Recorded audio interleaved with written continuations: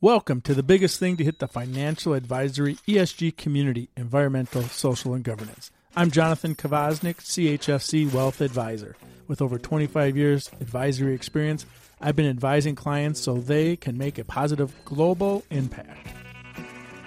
Hello, and welcome to the ESG Players Podcast with your host, Jonathan Kvasnik, one of the leading ESG advisors in the country. How to maximize popular deductions. So there are some deductions that we can take, but maybe there's some things in our strategies that you and I can do to maximize those that we might not have done in the same practical way. We want to take advantage potentially of lower tax brackets, meaning the lower tax brackets are in effect today, but also maybe keeping ourselves in a lower tax bracket by using some of the strategies that we're going to talk about and whether or not those make sense. And then we're going to talk about strategies you can use for estate planning under the new law, right? Whether or not they preserve the step up in cost basis for our investments and appreciation, taking advantage of the increased annual exemptions amounts, and planning as a result of the Secure Act. So those are all the things that we want to talk about. All right, so let's talk about the first idea. So some people may have thought of this and it's a great strategy. Some people may feel like this might be a little bit too much to enact and give away to a charity, but we're going to go through this idea because it's potential that you could save a lot in taxes by what we call consider lumping your charitable gifts, right? So remember, because our standardized deduction is up to $12,500 for an individual, right? And it's at $24,000 for a household. We want to keep in mind that if we can lump our deductions together and get ourselves the opportunity to maybe itemize because we can get over that threshold, we would get a better tax benefit by doing that. And this is a scenario, and we'll walk through it together. And it's a little busy on the slide, but I'm going to do my best to make sure we can kind of follow along, right? So this is the assumption. Husband and wife, H&W, they're age 65, and they want to donate, which they do, $10,000 annually to a charity. Maybe it's a church, maybe it's a nonprofit, maybe it's a social services, right? And then they have their deductions, which include, remember we said that $10,000 is for their local and SALT, right? State tax is maxed out. They can only do $10,000 if they even have that amount. They can max out at, say, $7,000 for their mortgage interest. And then they're in a marginal tax bracket of 22%. And so currently, you can see in the slide, the annual gifts line is each year in 2021, 22, and 23, they have been giving the $10,000 annual contribution to the church. However, it doesn't get them the ability then to itemize. So what is the result if they actually just did everything in 1 year, gave the $30,000 in 2021, and then didn't give anything for 2 more years, and then every 3 years, they lumped their contributions to the charity together. What is the result? Well, let's see what it says. With an annual gifting, their total deduction would have been $27,000. It says 800, and that's the 3 years. So they had their donation, they had their SALT, and they had their mortgage interest. But if they had lumped it together, they would have actually done $30,000 because the annual gift to the charity would have been on top of the $27,800, and that resulted in a much larger tax savings of approximately $4,000, and that's assuming they're only in a 22% marginal tax bracket.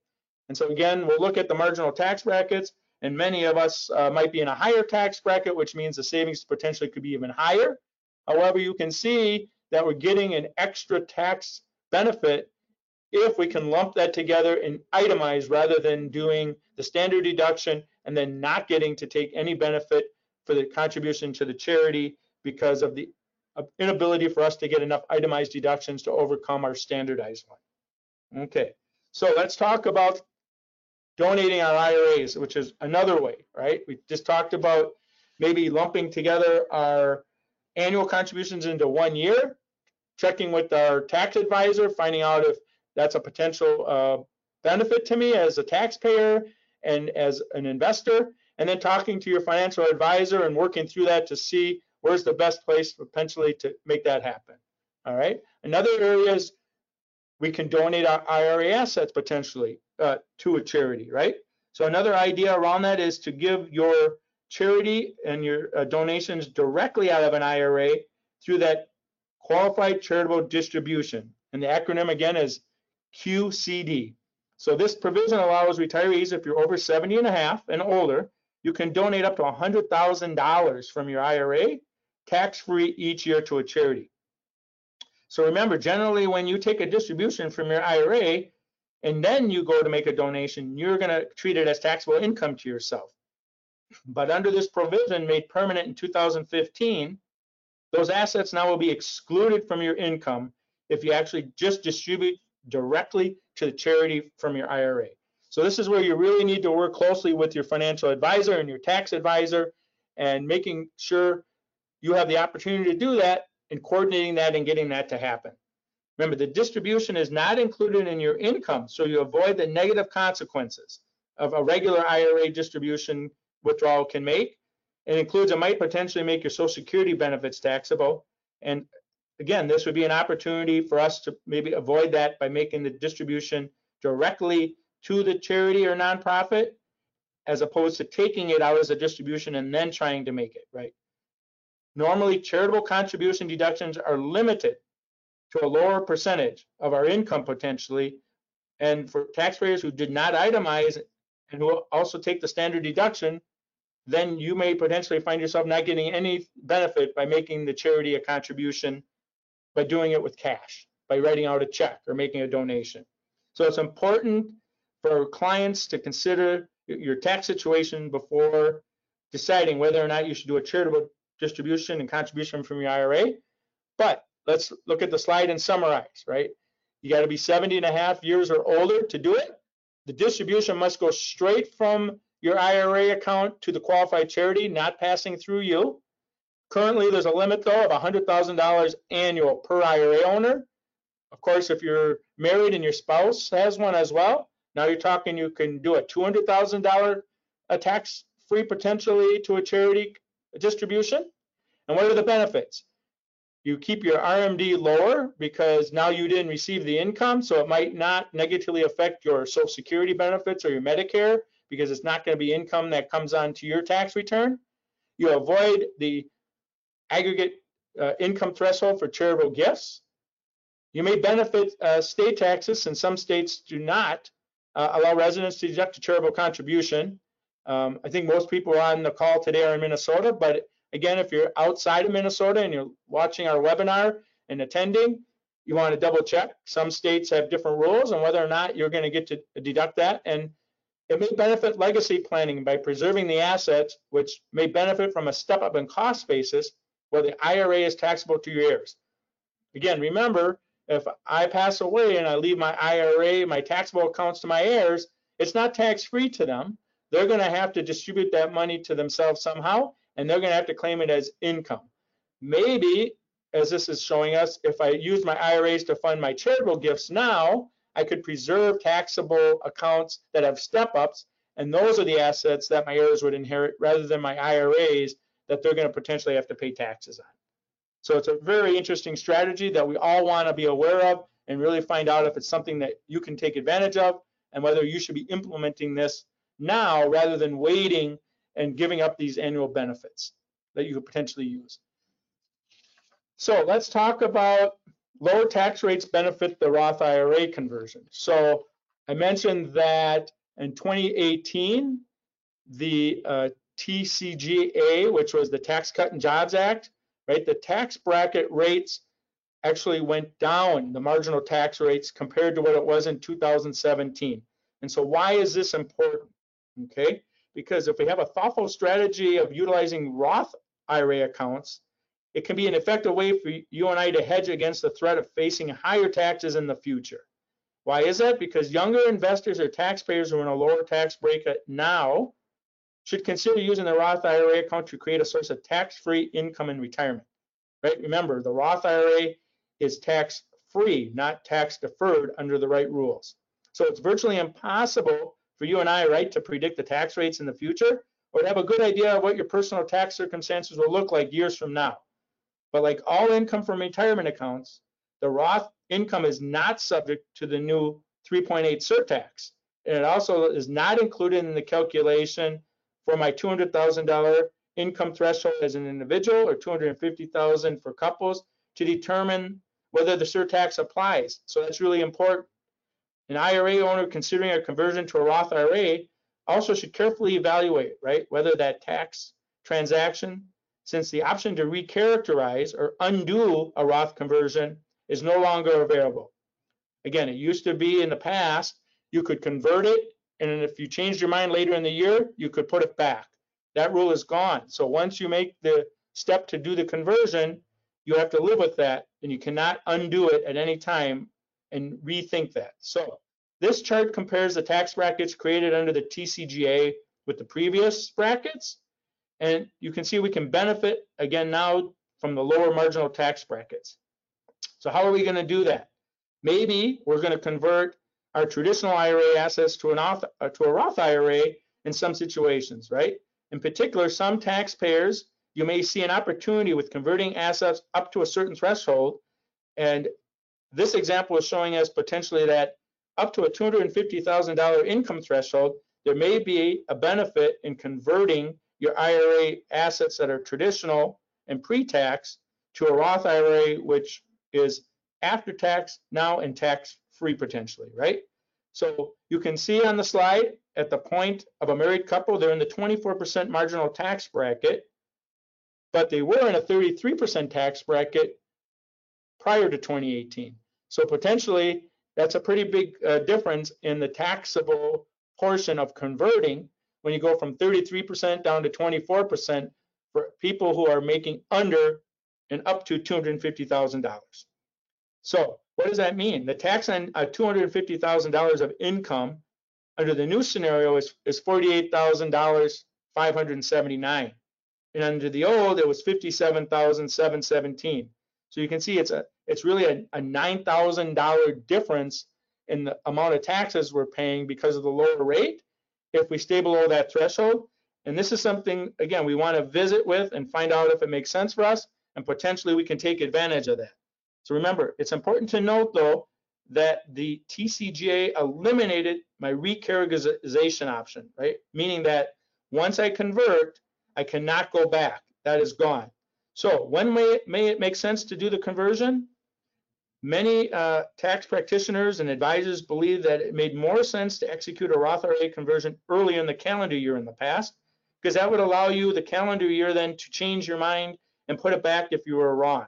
So for example, if you had converted in January of 2017, you would actually have until your tax filing deadline, which potentially would have been, the year end plus a 6-month extension, to decide whether or not you wanted to keep the conversion, which really would take you into October of the following year. That's almost 20 months to determine if you made the right choice. Now, that recharacterization option has been repealed. So what does that mean? Under the new rule, once you convert, say in 2021, you cannot try to change that going forward once the account has been converted. So it's better maybe to wait till closer to the year end so you can see what your income looks like, so you can kind of see what tax bracket you're going to be in, because once you do it, you won't be able to turn back. And so that's another thing to take into account, the timing of in the year when you look at whether or not you want to convert, and talking to your tax advisor and determining if that makes a lot of sense or not in your current situation. Okay, so Roth accounts can hedge the risk of higher taxes in the future. That's what we're talking about, right? Is that if you're going to be able to convert something and utilize even a contribution or a conversion to get tax-free money later, potentially that can really be a hedge if taxes become higher than they currently are in the future. So again, given the uncertainty of taxes in the future, and combined with the fact that most retirees hold a very large amount of our retirement assets, right? Retirees have a lot of their net worth and their assets are really in traditional IRAs or pre-taxed retirement accounts, and they need some sort of diversification potentially for that. And so utilizing a Roth strategy can really provide some tax-free income in retirement and help us hedge the risk that we're in higher tax brackets in the future and rates are higher. And now we have the opportunity with higher tax rates to be able to withdraw money and filling up our tax-free withdrawal buckets by having money under the umbrella of the Roth IRA. Again, a tax professional really, I would say, is who can help you determine whether or not adding more income before the end of the year makes sense or not to your already earned income or your already investment income. But you want to push that number with the tax advisor and the tax professional and find out, is this a year where I could potentially convert and get some money into the Roth IRA that will help me in the future by paying no taxes on it in years where potentially I would have paid a lot more. So lastly on this idea is that there's an alternative way for higher income taxpayers also to fund a Roth IRA.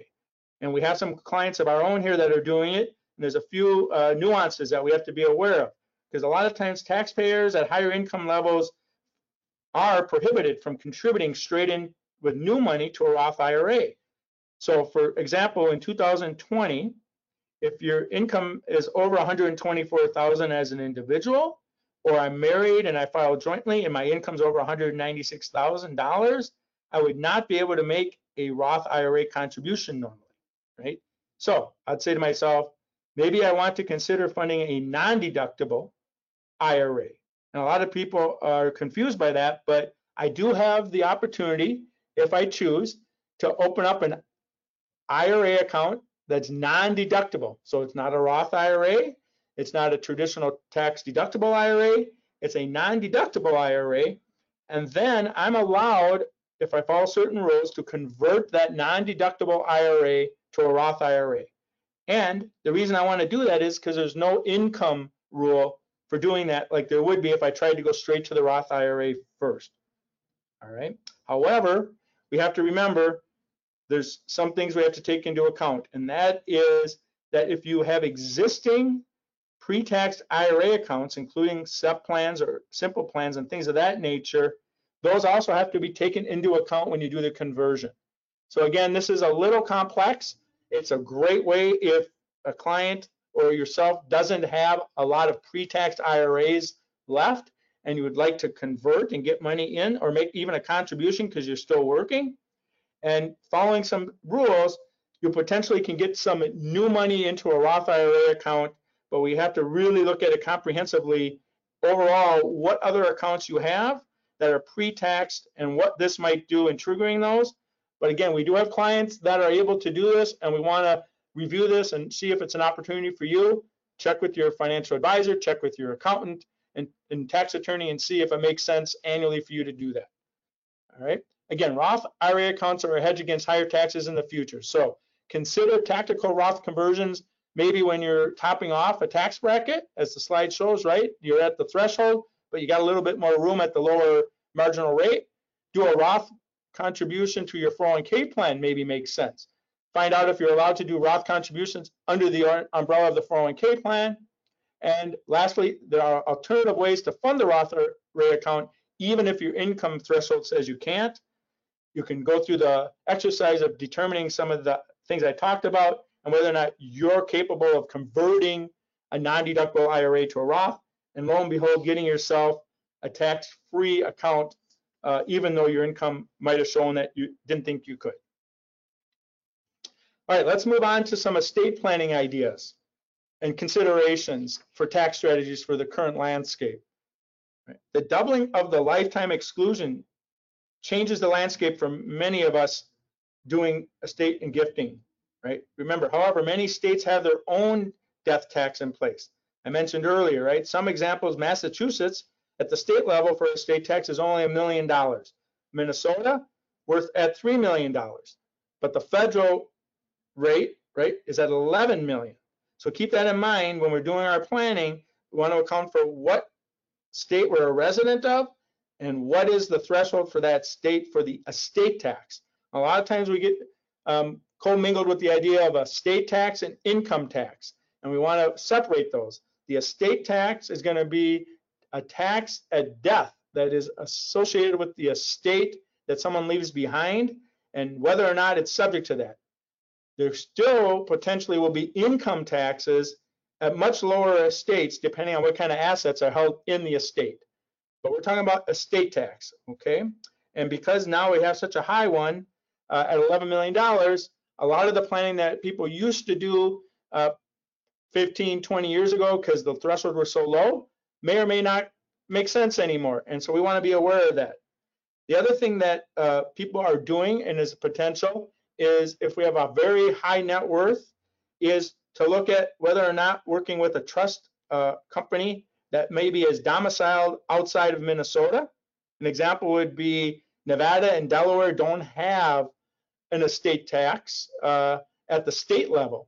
And so potentially if we hold assets in a trust because that makes sense for us and we want to pass those along, maybe it makes sense not to pick a trust company that's in Minnesota. Maybe it'll make sense for you to pick a trust company that's domiciled in another state that doesn't have that estate tax. And depending on the size of your estate, that could be a huge potential windfall to your beneficiaries by taking that extra step to research that and examine that and go through that exercise. Again, so let's talk about considerations. We want to review your existing trust to determine if the language in them, again, a lot of people have very old documents. The numbers have changed a lot in the last 10 years, 15 years. Make sure that you have yours up to date. Be mindful if your state has its own death tax rate that's different than the state you're a resident for federal. Plan for a low cost basis property, right? You want to ensure that if you own a lot of assets, not in retirement accounts, maybe it's real estate or stocks or things that have appreciated, maybe those are the things you want to pass through to your beneficiaries and not use those as an asset to live on.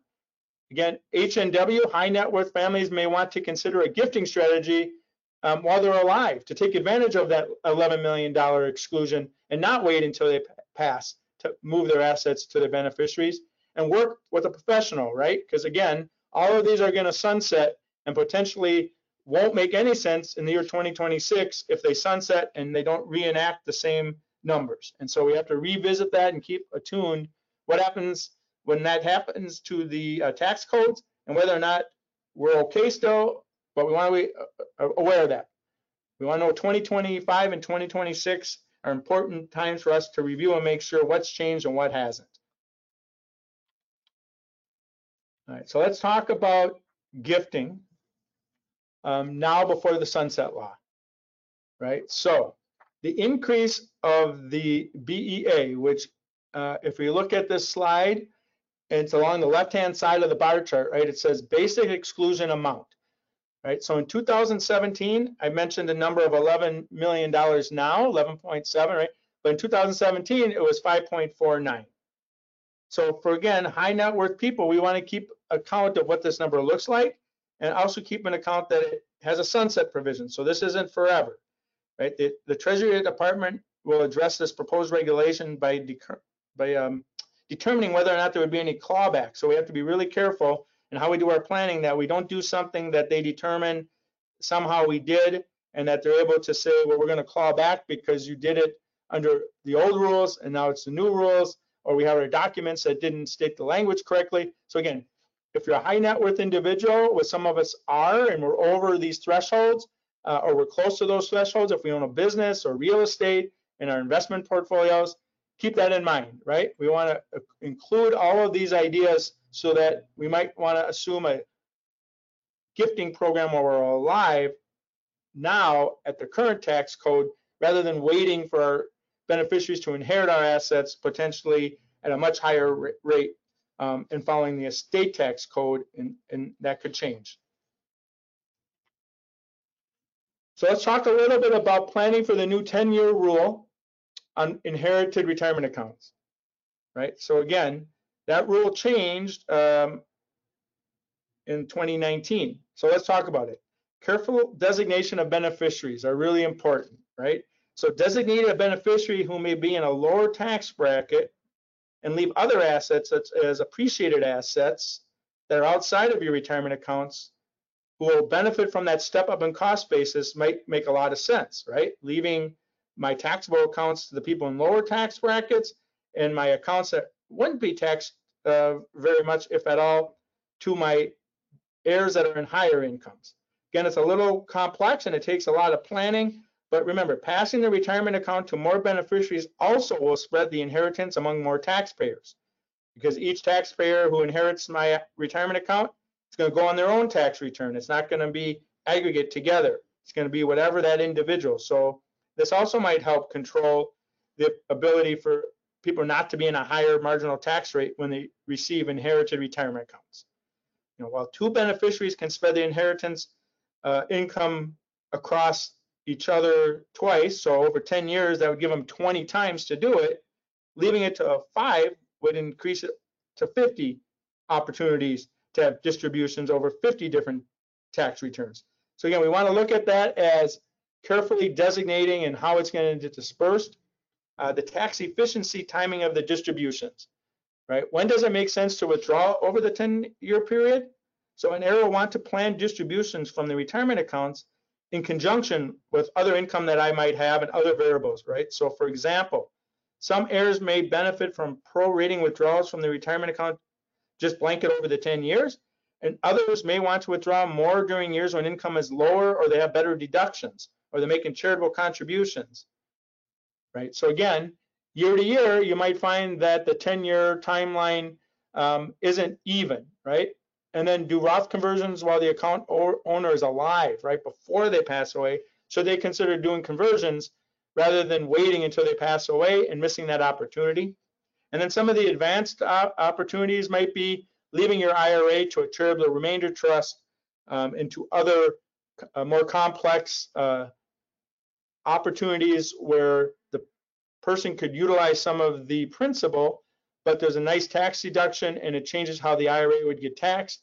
And maybe it can involve some life insurance and doing ways to set up trusts and life insurance trusts and things of that way so that you can pass it in a different manner. Again, these are all concepts, and I don't want to get too deep into the advanced ones, that you want to consider with how you're going to either yourself have to take distributions from an IRA with the new 10-year rule that you inherit, or how you expect your beneficiaries and your heirs to handle the 10-year rules on accounts they're going to inherit from you. We want to keep that in mind when we're setting up our beneficiaries, and keep this in mind when we're doing our planning each year on how our accounts are getting distributed and taxed. So estate planning is more than just the taxes, of course, right?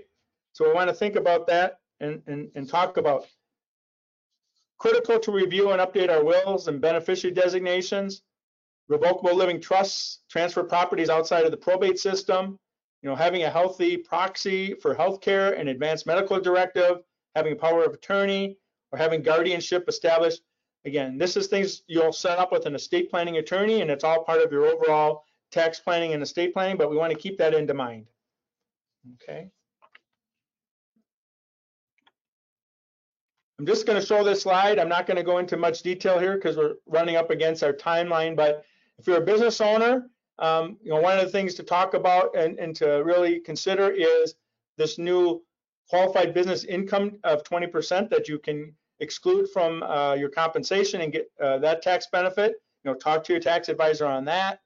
And then I just want to talk about here's how it works with your income. So again, it gets phased out, but if someone has a business and is self-employed and has some business income, there's some benefits you get now that the 20% QBI that you want to talk again with the tax advisor and see if that's something that you want to make sure you can take advantage of by keeping yourself in certain tax brackets. So closing thoughts, right? So most taxpayers are benefiting from a pretty low tax rate scenario currently if we compare it to historically or potentially in the future. So carefully consider what risk we want to take to hedge against future problems that we might have and higher tax rates. And again, really work with the professionals, your financial advisor, your CPA, and your estate planning attorney to figure out the best strategies to withdraw the income from. Okay. Just want to emphasize again, if you have any further questions and you want to talk about this in more depth, feel free to reach out to me here at Bank Cherokee with Cherokee Investments. You can go to our website at www.bankcherokee.com. We have the opportunity to go on there and find some information in regards to some of these thoughts. If you'd like a copy of the webinar that we did today, just send us a message and say, hey, I'd like a copy of those slides for your own review, and we can send those to you in an email format so that you'll be able to view those and see if there's anything that you might have missed out on that you would like a little more information on. So again, I would like to thank everyone for attending today. I'm hoping that you got some valuable information on taxes and tax planning and utilizing some of these strategies. We're going to have another webinar, of course, next month, and we hope you'll be able to join us. And again, I want to thank you so much for attending today. I really enjoyed sharing these great ideas with you, and hopefully you'll be able to implement some of them in your personal situation. Thank you, and have a great day. Is offered through Securities America, Inc., member FINRA, SIPC. Jonathan B. Kvasnik, CHFC, registered representative. Advisory services offered through Securities America Advisories, Inc., Cherokee Investment Services. Bank Cherokee and Securities America are separate companies, not FDIC insured. No bank guarantees. May lose value. Not insured by any government agency. Not bank deposits.